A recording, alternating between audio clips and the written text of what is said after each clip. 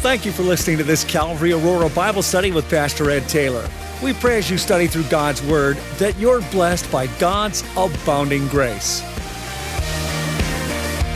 Amen. Turn your Bibles, if you would, open them to 1 Kings chapter 17. 1 Kings chapter 17. One of my favorite men in all the Bible is this prophet by the name of Elijah. That's how chapter 1 of our 17 verse 1 opens up. And Elijah the Tishbite of the inhabitants of Gilead said to Ahab, "As the Lord God of Israel lives, before whom I stand, there shall not be dew nor rain these years except at my word." Elijah the Tishbite said to Ahab, and it's true. Ahab, as we learned in our study last time, was the most wicked king to date. If you just look back in verse 30 of chapter 16, now Ahab the son of Omri did evil in the sight of the Lord, and I circled the word more than all who were before him. Now thinking of that in our own day, I don't think we have the kind of leadership like Ahab in our country. Although some might agree or disagree with that, I don't think we have this level of evil in leadership. Even though it's not as bad as a time in Ahab, I think it's possible for us to see that we're living in troubling times in our own country, in our own lives, in our own world. I don't say that to alarm you. I'm not trying to exaggerate, but I'm sharing with you as a man, as a fellow brother in the Lord, as a dad, as a grandparent, as a pastor, as a friend. Like, the world in which we live in is crazy, upside down. It seems as if it's more upside down than any other time in history. And we've seen in history some crazy times and difficult times. In our day and age, there's a rise in terrorism, there's sexual confusion, perversion, there's economic craziness, there's oppression of most of the population in poverty, there's political turmoil. The effects of what social media has done on our generation is yet to be seen in future generations. If the coming of the Lord doesn't happen soon, they're going to do studies of the time before social media and after social media, and I believe what they'll find will be shocking. How it changed literally people's minds and thoughts and how they act and how they communicate. We live in a culture that is more narcissistic than seems like in any other time in history. More self-centered, more hurtful, more slanderous. And yet, at the same time, it's like when the Proverbs describes the adulterous woman, where she goes in and has sex with a man and just wipes her lips and says it's okay. I mean, I see that in so many different ways in our culture, where people, even so-called believers, are caught up in the worst of the grievous lifestyles of sin, and they just wipe their mouth and say it's okay. Now, as things get darker in any generation, because this is a time here in 1 Kings 17 of a dark time. It's the worst time of any of the kings thus far. So that means it's getting progressively worse. And now Ahab, it says, is the worst of any other king before him. So it's a bad time, and it's getting worse. And it's in dark times when so many around the world are not turning back to their Creator, not repenting of sin, not humbling themselves, but still resisting and rebelling against the love of God. Recently, there was a big story in the news, something shocking. Can't believe it's happening the way it was reported. There's a Bible study going on in Washington, D.C., and some politicians are attending it. And the world's flipping out. And in one of the quotes, I jotted it down, one of the quotes of somebody saying, "I can't believe there's a Bible study going on in the White House. And I can't believe prominent politicians are going to the Bible study." And somebody described it, and I quote, "They're taking us back to the Stone Ages." That's your world. It's not Ahab's world, it's your world. Taking us back to the Stone Ages, which isn't in any way an accurate statement on many different levels. No doubt a college-educated person said that. The product of our educational system. Able to separate themselves from reality. I suspect after I got over the initial shock, although it's not so shocking anymore, but after I got over the initial shock, I began to pray for this person. Because, if this person isn't hurting already, he will be. If he hasn't faced some significant trial in there, he will. If he hasn't been under the influence of alcohol and out of control, most likely it'll happen. If he hasn't been betrayed yet, it'll happen. If he hasn't had some significant loss yet, it's coming. And yet, this person's positioned himself against the very God that could help. Taking a role in society to view godly men and women coming together for a Bible study, to pray together, to pray for our country, to pray for our nation, to pray for our cities. It reminds me, you can just jot it down, but it reminded me of a passage in Revelation chapter 6 with all the judgments coming down. And you would think after so many judgments and so much difficulty, there would just be mass repentance. It's just, I can't believe, God, we're sorry. We are sorry. We don't want it anymore. But instead, the Bible says that in Revelation 6:15, the kings of the earth, the great men, the rich men, the commanders, the mighty men, every slave, every free man, hid themselves in the caves and in the rocks of the mountains, and said to the mountains and the rocks, fall on us and hide us from the face of him who sits on the throne and from the wrath of the Lamb. And yet we know as we study the Bible and as we examine history that God uses dark times. He uses dark times in our personal lives. He uses dark times in our country. He uses dark times in our families in order to get our attention, to draw our attention heavenward. Dark times, difficult times are used so often to open our hearts to receive his personal message sent by his personal messengers. Listen, I know that there are some of you sitting in this room right now that if it wasn't for the difficulty you've been experiencing, you wouldn't be in church. I know that someone listening on the radio right now, that not too long ago, there's no way in the world you would have ever thought you'd be listening to a Christian radio station, listening to men teach the Bible, but it was that dark time that caused you to ask for some kind of help, to seek some kind of help. Why? Because God uses dark times and difficult times. It's often a channel right to the very heart of the matter in a person's life. And Elijah the Tishbite is one of these messengers that shows up at the darkest time of the kings to date. He just comes up on the scene. It says in verse 33 of chapter 16, Ahab made a wooden image.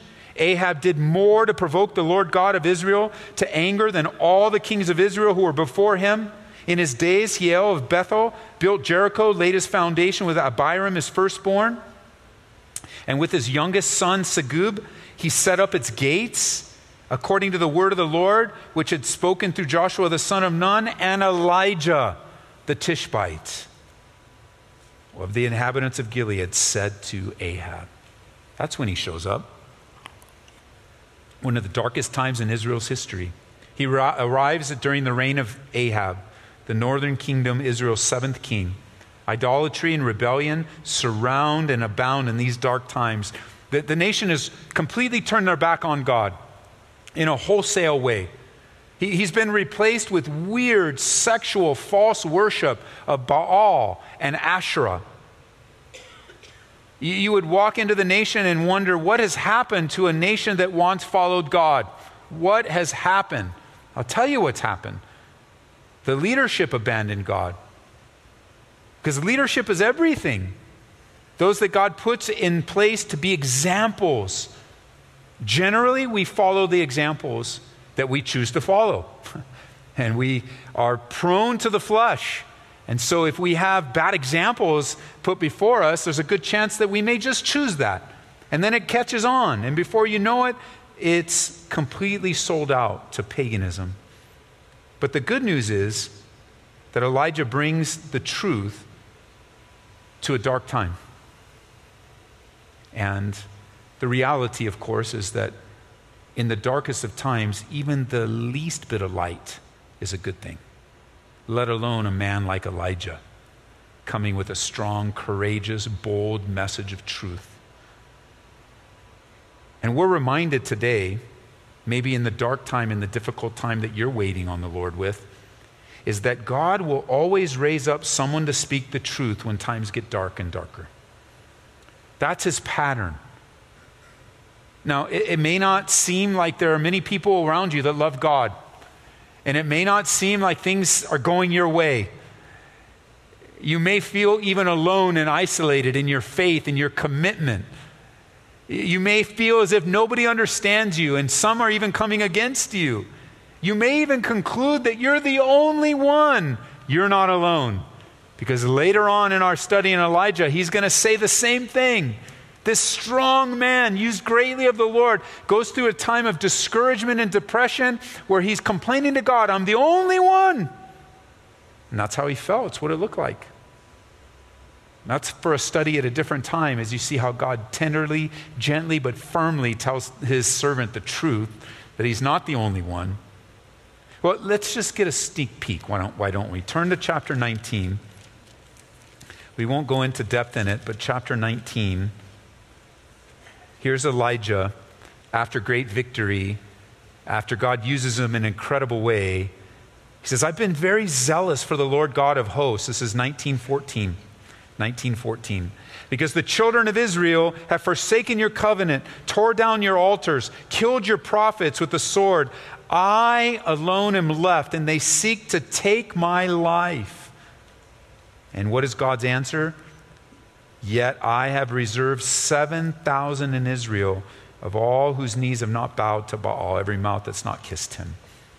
Here Elijah feels like he's alone, and God says, there's 7,000 more people that are with you, Elijah. People following you. I like this in Isaiah chapter 59, verse 19. It says, when the enemy comes in like a flood, the Spirit of the Lord will lift up a standard against him. There's even a song that's sung. And while King Ahab and Jezebel, his wife, thought that they could continue to rule over the people by rejecting God and false worship, God sent a messenger to tell Ahab, you need to repent. Your reign is not going to last. That God sees everything that's going on, Ahab. And this man's name is Elijah. Notice in verse 1, if you want to circle it, you can circle the word Elijah, and his name means my God is Yahweh. My God is Jehovah. And it's a beautiful scene because Ahab has been leading this country, this nation under God. He's been leading him as if there is no God. Baal is your God. Asherah is your God. And God sends him a man with his name that says, no, my God is Yahweh. Ahab, you worship Baal and Asherah, but I'm sending you Elijah, the man that says, God is my God. We're told in verse 1 that he's a Tishbite. A Tishbite. Sounds interesting, but it describes the area that he came from. And he came from an area in the Bible that's known as Gilead, from the Jordan River, east of the Jordan River. It's a rough and rugged area, probably a place where they'd put an REI there, and a lot of outdoor, rough type of living. And Elijah was no 70-pound weakling. He was a rough and rugged man, perhaps even like John the Baptist. He was dynamic. We'll see a miracle-working prophet of God. I mean, Elijah, he prays down fire. He prays down fire from heaven. Have you ever felt like doing that? Yes or no? Don't tell me. I don't want to know. I mean, everybody on I-25 has had that thought. I mean, we just, man, he was able to bring down fire from heaven. He prayed for rain to stop. He prayed for rain to start. He was used to raise a boy from the dead. He worked miracles. I mean, the Lord used him in super incredible ways. And this is where we need to pause for a moment in Elijah's life and set the scene for him, because Elijah teaches us a lesson. teaches us a lesson not just by observation, but actually the Bible says it, and we'll get to that in a second. And here's just a reminder for us, a reminder for everyone that feels like the 70-pound weakling, or feels like you're not the strongest believer that you want to be, or feels like you're never going to overcome this, or you're never going to get through that, and wondering if God will use you, if God wants to use you. Remember this: everyone that God uses is normal and ordinary, just like us. Or I could say just like you and just like me. There is nothing super extraordinary about Elijah or about you or me. I mean, it's also good to pause here in relationship to how you connect with your pastor, whether it's in this church or you're in another fellowship. Your pastor, the pastoral team, the elders of your church are not superheroes. They're not cut from a different cloth. They were born like you were born. They came into the world like you came into the world. In our own movement in particular, most of us that have been entrusted to ministry came from very rough, difficult, if it wasn't for the Lord, we wouldn't be alive type of backgrounds. Many of us, our lives were so backwards, and I can speak for myself, my life was so backwards and torn apart by sin that I wasn't able to go to school to study like in seminary or Bible college. And that's when there are times where there's a big gasp and you go, wait a minute, Ed, you're a pastor and you didn't go to seminary? What are you doing up there? I don't know. God is just so gracious. The Holy Spirit is our teacher. And I'm just so grateful that I could be used. Because if my life would not have been backwards, and knowing my temperament and knowing the kind of person I am, I would have been a professional student. I love school, so I'm just one of those guys that loves school. And I'm one of those guys that can study the night before for a test. The ones you got mad at all the time. That's how I got into so much trouble. I would mess around all week and then I'd just study for the test. And go in and ace it and not remember anything that I studied.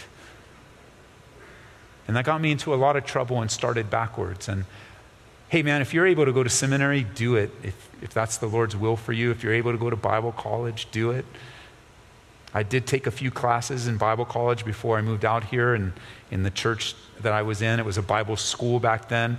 And then right when they converted it to a Bible college, I went in and asked for permission. I said, I took all the same classes, all the same teachers, and now it was the Bible school when I did it. Now it's the Bible college. Can you please transfer my credits? And the answer was no. Okay, thank you very much. I waited for a new director to come on. And when the new director came in, I went in and I said, I told him my story. You have all my paperwork. It was a Bible school when I did it. Now it's a Bible college, same teachers, same curriculum, same books. Can you please transfer my credits? No. I waited for another director. I'm already out here pastoring the church. I'm already out here. I've been pastoring, I think, probably 15 years here in Colorado. And maybe even 16 years in the last couple years. I get a call from the director. He says, hey, Ed, I'm going through, and I know him, and I'm going through the paperwork, and I see that you only need a couple classes to finish. And I said, yeah, but the previous director said they weren't going to transfer it, and I just kind of gave it up. And he says, well, do you want to finish Bible college? And I said, yeah, I'm just a couple classes away from my associate's degree. Of course I want to finish. And he says, okay, do this work. And he gave me some assignments, and I got them turned in. And there's a beautiful white piece of paper hanging on my wall that says I'm an educated pastor now. So I said, yes. Why are you guys laughing at me? We don't need that. We do need to study to show ourselves approved, but a degree isn't conferred. A person isn't a pastor because a degree is conferred. A person is a pastor leader because of God's anointing and hand upon their lives. It's His work. God uses ordinary people. He uses people that surrender their lives to Him. and live for him.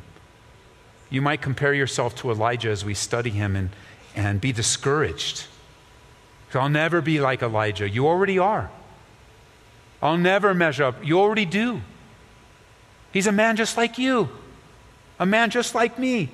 Maybe you're not comparing yourself to Elijah, but you're comparing yourself to your sister or your brother, or you might look at how far your father went and you just didn't go. You just weren't cut off that cloth like your dad. Your dad was so good at this, but you weren't, and you went in a different direction. And yet instead of just being satisfied with what God's doing, you kind of get discouraged when you compare yourself with someone else. Well, you know, the Bible actually says that it's not wise to compare ourselves with someone else because you're unique and God's doing something unique in you. And God has gifted you, and you have an upbringing and where you came, God's will in your life. It says in 2 Corinthians chapter 10 that they, measuring themselves by themselves, comparing themselves among themselves, are not wise.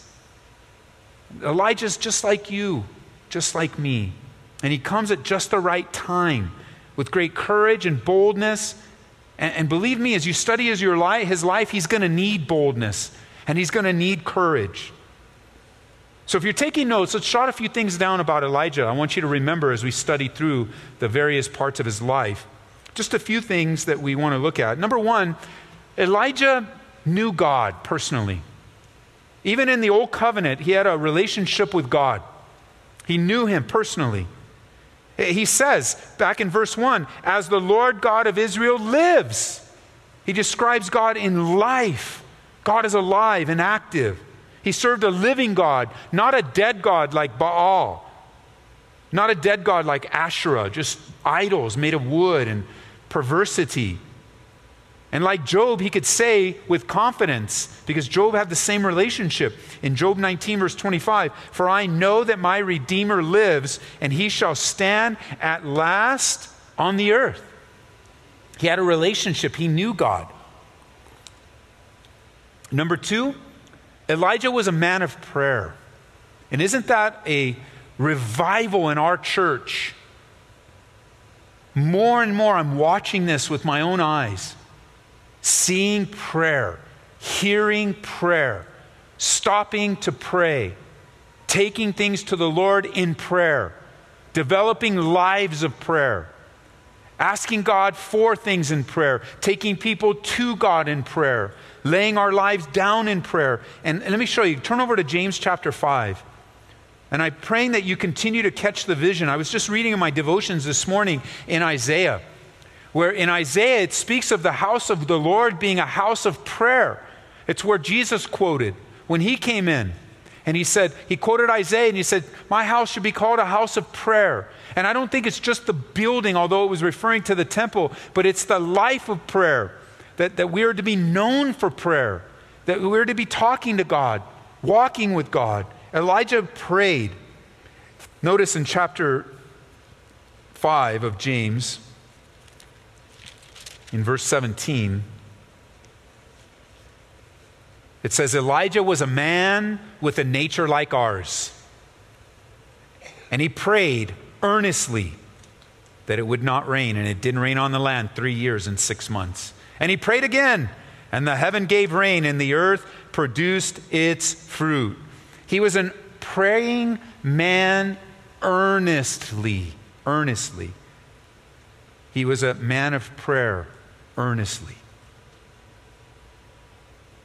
The earnest prayer is prayer that is glowing hot. That's where the original word comes from. It's a prayer of energy, working, active, operative. Aren't you glad that James doesn't say in verse 17, Elijah was a superman of great faith? Because then we couldn't relate to him. The Bible doesn't say that Elijah was a special man that you will never be, but study him because you might be something like him one day. He says, no, man, you know, by the time James is written, Elijah's life has come and gone. He's in the presence of the Lord. So when James is writing, you know what? Inspired by the Holy Spirit, Elijah, Elijah called down fire, made it rain, called and stopped the rain. He was with Ahab, looked him in the face. I mean, that man was just like you. That's what James says. He's just like us. And what made him special and what made him strong was God. It was the God of Elijah. He was just a frail human man like us. Just like Paul would tell the Corinthians, you know your calling, he says, 1 Corinthians 1, verse 26. Not many wise according to the flesh, not many mighty, not many noble. It's, as you hang around this particular fellowship, but I believe it's true in churches all throughout our city, as you get to know people, you probably become shocked that God's using them as you get to know them and you get to know their background. I mean, that's why the Bible says don't be hypercritical and hyper-judgmental when you meet people. Because you have these stereotypes, you have these predictions of who are the people that God uses, which also kind of makes you surprised that God uses you with your background. That's crazy. And yet, at the same time, you look at someone who, I can't believe God uses them, and then you use the same thing but opposite on you. God can never use me. But neither are true. God uses all of us. We're not, many of us are not wise. Some of us are. It doesn't say not any, it just says not many. And so some of you are so well educated. You know, you're listening to me how many years it took me to get an associate's in Euromedic. You know how long it took me to get my degree, man? You know how long I had to study? Yeah, you worked hard. It doesn't say not any. Some of you have incredible intelligence and you do amazing things because of how God created you. That's where God wants to use you.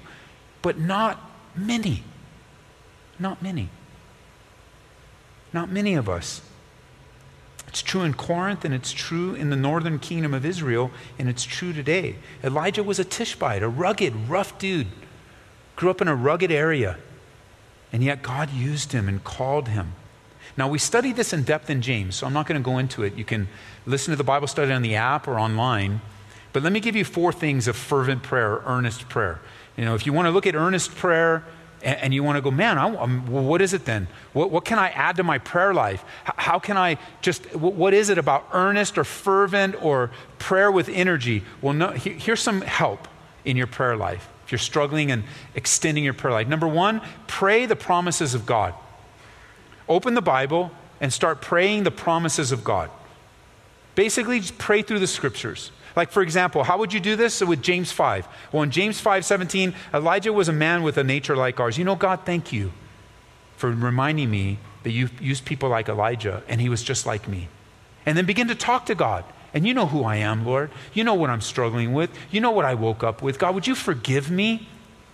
Would you, Elijah just reminds me, man, you used him such great ways. I want to be used like that, God. And you're just praying through the scriptures. That's all it says. Elijah was a man like you. And then he prayed earnestly. Well, Lord, you know I've been wanting to pray more.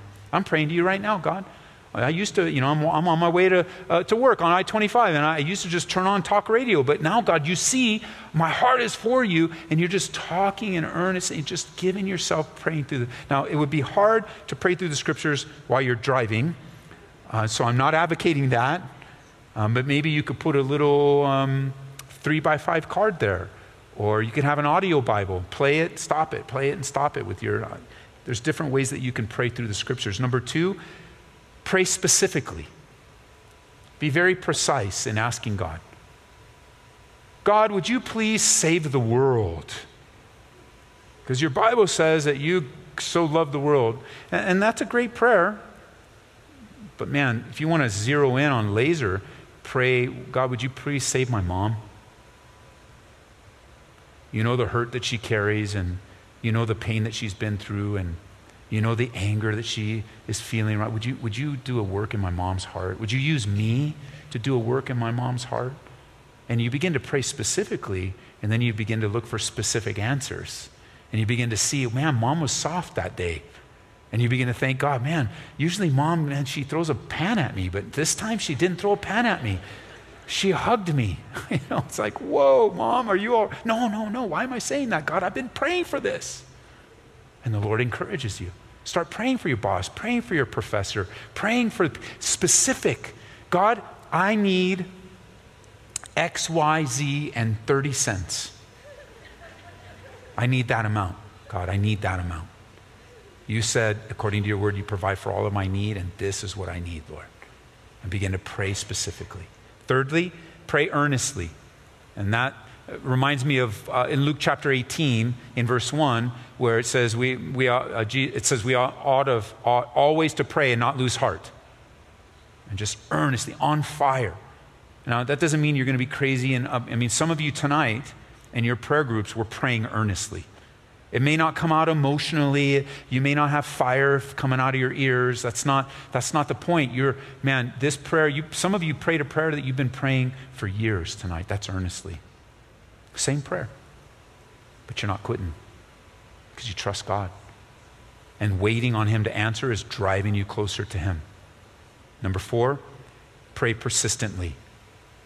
And it goes together with earnestly. You pray persistently. The idea of not quitting, the idea of steadying on, the idea of trusting God, the idea of faith being built. Faith comes by hearing, hearing by the word of God. Prayer is a release of that unto the Lord. As we were reading in our devos with our staff this morning, in James chapter 1, it says, if any of you lacks wisdom, let him ask of God, who gives to all liberally, without reproach, without showing partiality, every believer can ask God for wisdom, and every believer will receive it. That's what James is saying. Listen closely as we wind down. Mark this. Don't forget this. You'll see it personally. You'll see it in your family. And we have definitely seen it in our church over the last year. Mark this. You ready? Write it down. Write it on your hand. Write it on your neighbor's forehead. Whatever you got to do, write this down. Don't forget this. You'll forget it, but God will remind you. And I quote, whenever you seek to pray, there will always be resistance. Whenever you want to pray, there's always going to be a fight, a battle, a wrestling over your prayer time. Seeking to pray effectively won't be easy, and it won't be without tension and resistance. All kinds of spiritual warfare is unleashed on the person who sets their hearts towards seeking the will of God on earth.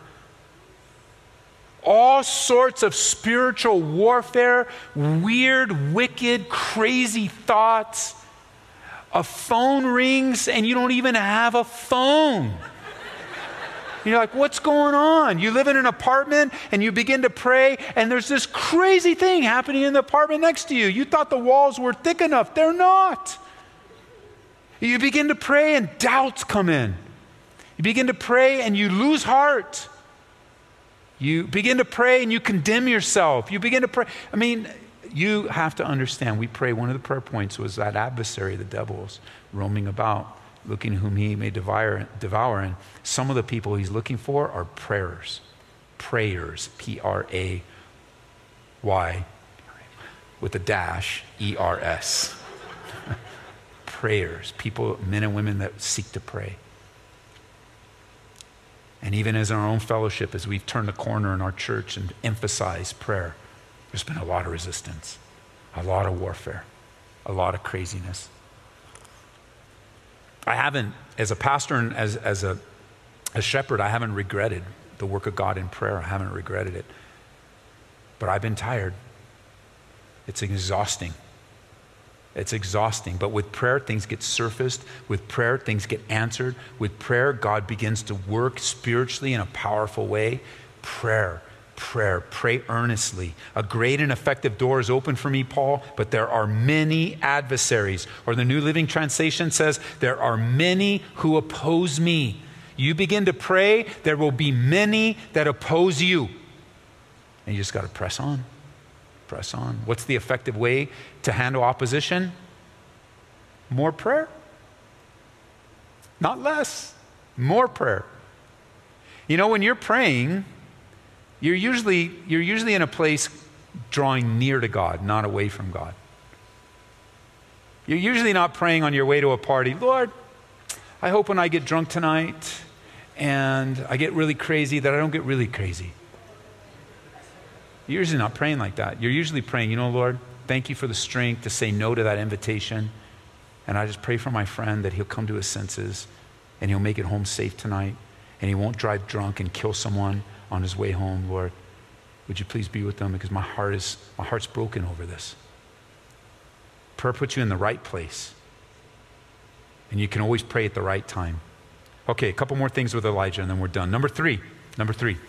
We already saw in Elijah's life, number one, he knew God. Number two, he was a man of prayer. Number three, Elijah faithfully delivered the message.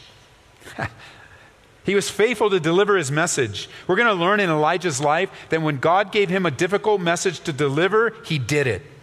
He comes right here in the beginning of 1 Kings and he says, you know, it's not going to rain. It's going to be really hard for a few years.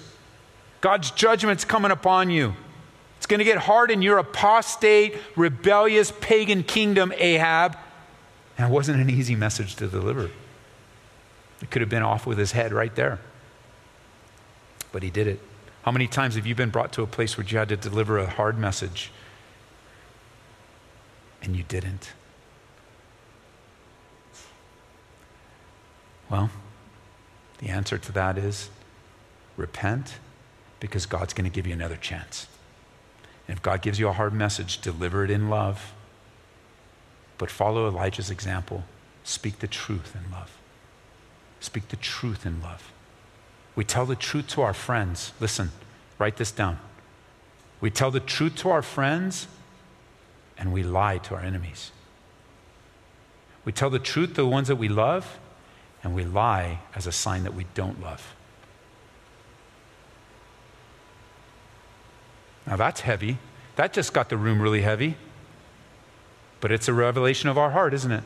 As believers, we need to speak the truth. God's Spirit of truth lives in us. To not speak the truth is to not live according to the Spirit, but according to the flesh. Number 4, Elijah was a man of faith and obedience.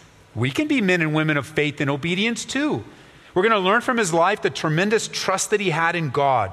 And it was only bolstered by his obedience. It was, our faith and trust in God is undermined by disobedience. But when we obey, no matter the price, no matter the cost, we are bolstered in our relationship with the Lord. We become stronger. And we know that confronting someone and talking to someone about something difficult isn't easy.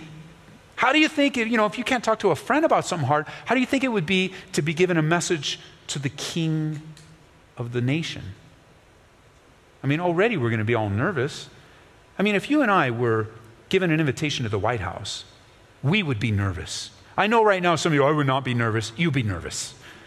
You got guys up on the roof with sniper rifles and the Secret Service and all of it, man. And stuff you've never seen before. And you're walking in and you're like, whoa, where am I going? And they got you all the way. And you'd be nervous. Your heart, and you would probably try to put on a face, I'm all right. But if we did your heart thing, like your heart would be, whoa, man, I can't believe I'm here. But imagine, that's just to see the Oval Office. Nobody's even in there. And then on the way, as you're walking through the West Wing or whatever, on the way, God says, I've got a message for you to give to the president. Tell him his days are numbered. Oh, yeah, how you feeling now? I don't care what president it is.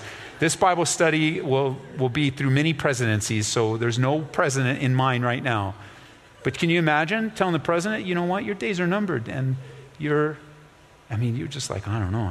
I just want to see, I just want him to take a picture with me. That's all I want, man. It's hard enough just to take a picture. Elijah, to the best of our ability, he's standing before the most wicked king to date to speak on behalf of God. That's the key. On behalf of God. And he tells him with faith and obedience. And even then, as soon as he did it, and as there was victory over as we'll see, victory over the prophets of Baal, he runs away and lives in obscurity. He's a man that was a man of faith and obedience, and even then, his faith and obedience was undermined by his emotions, and we'll get to that. It's going to be a real cool, exciting study. We're not going to, I haven't planned on going too slow in Elijah. In the next few chapters of Kings, I don't know how fast we'll go. We'll just let the Spirit of God help us. We might pause and emphasize certain things, or we might go through chapter by chapter, but the Lord knows what we need to learn from the life of Elijah. But I'll say this for those listening in. Knowing God is very important. Knowing God is very important. You were created to know God. You were created to have a relationship with Him. You were created in God's image, and yet by sin, so many are separated from God, living lives independent of their Creator. Every one of us have sinned against God. Every single one of us. And broken His commandments time and time again. But God loved us so much and demonstrated that love by sending His Son, Jesus Christ, to die on the cross for us, for your sin and mine. They took Him down off that cross and they buried Him and they placed Him in a tomb. And 3 days later, He rose again and He's alive today. The very reason we can study Elijah is because of the work and finished work of Jesus Christ on the cross. And today the Lord's saying, He does this to a church. He does this illustration to a church. He tells a church this: I stand at the door and knock. And if you'll open, I'll come in. I stand at the door and knock. He says, church, if you really want to be serious, then let me in. Let me into your life. Let me into your thoughts. But even more so, there's an illustration here. There's an illustration here, like your heart, who you are. God says, I'm standing at the door of your heart and I'm knocking. Let me in. No more lives of independence. He's saying, let me forgive you of your sins. Let me transform your life. Allow me in. God will not force Himself upon you. He won't force you to do something that you refuse, that you resist. As you resist His grace, just like the children of Israel did when Jesus came. He looked over the city and He spoke of their resistance to Him. Ultimately, resistance led to their rejection of Him. And ultimately, their rejection of Him would lead many to live apart from Him for all of eternity, like to live a life separate from God. And you might say today, well, Ed, I'll take my chances, Pastor. I'll take my chances. Well, you don't need to even think of it that way. You don't need to take your chances. I'll tell you what your chances are. You have zero chance of living in the presence of God the rest of your life apart from Jesus Christ. Zero chance. You don't even need to say, I'll take my chances, as if there's some small way that you might find yourself in a right relationship with God after living a life of rejecting Him. But there's 100% chance. There's 100% chance of you living with God forever and experience the forgiveness of your sins even right now if you will repent and you will surrender to Him today. Knocking on the door. Jesus says, let me in. And so, Father, as we close our time today and consider the reality of eternity, the reality of the issues of our lives, Elijah, Lord, he inspires me. He stirs me to love and good works. I don't have another word, Lord. He just is an inspiring man to me, both his ups and his downs. And there's that sense where I could probably relate to his downs recently more than his ups. And you still love him. And you still care for him and still use him. And I just pray, God, as your Spirit is moving among us right now, that those who need to receive you would believe on the Lord Jesus Christ today, that they would believe in their hearts and confess with their mouths today in this place. And I would say, if that's you, before we leave, if you need to give your life to Jesus Christ, would you just stand to your feet? I want to pray with you that today would be the day. We have prayed for you. We've asked God to bring you. We've asked God for you to hear this message. We've asked God to bring you to a place of decision. And now here you are, right now. This is the place. If you're here today, you'd say, Ed, that's me. I need my life. I need my life turned around by God. I want to turn my life around toward God. Then would you just stand up? I want to pray with you. I actually want to lead you in a prayer. That today would be the day. No more battles. It's always a sweet time because Wednesday night I got saved. A Wednesday night. Thinking, what in the world am I doing in church on Wednesday night? Well, now I know. It was an appointment with God. He wanted to save me. God bless you. Today's the day. I know the appointment. I didn't know it then. I know it now. Seen it time and time again, God speaking to hearts, drawing people to himself. It's the only way you could even respond, is if God would draw you. That's what the Bible says. Who else would say, that's me? I really sense there's another person here today. Today's the day. There's more than one. God bless you guys. God bless you. Today's the day.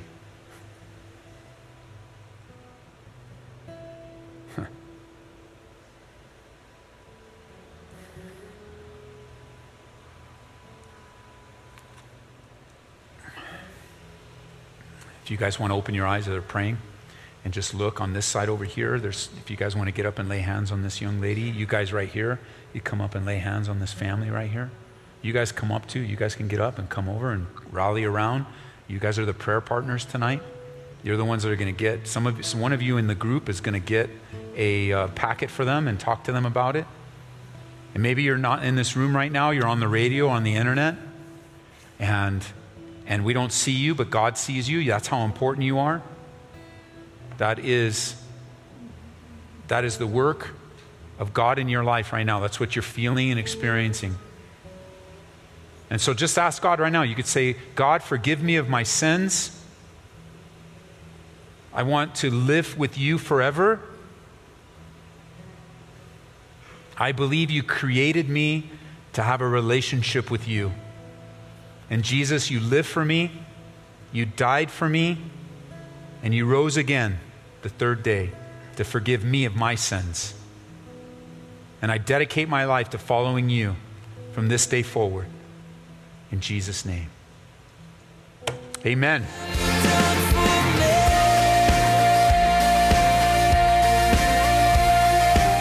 We pray that you've been touched by this study from Calvary Aurora. For prayer or a copy of this study, call area code 303-628-7200. Be blessed this week in the Lord.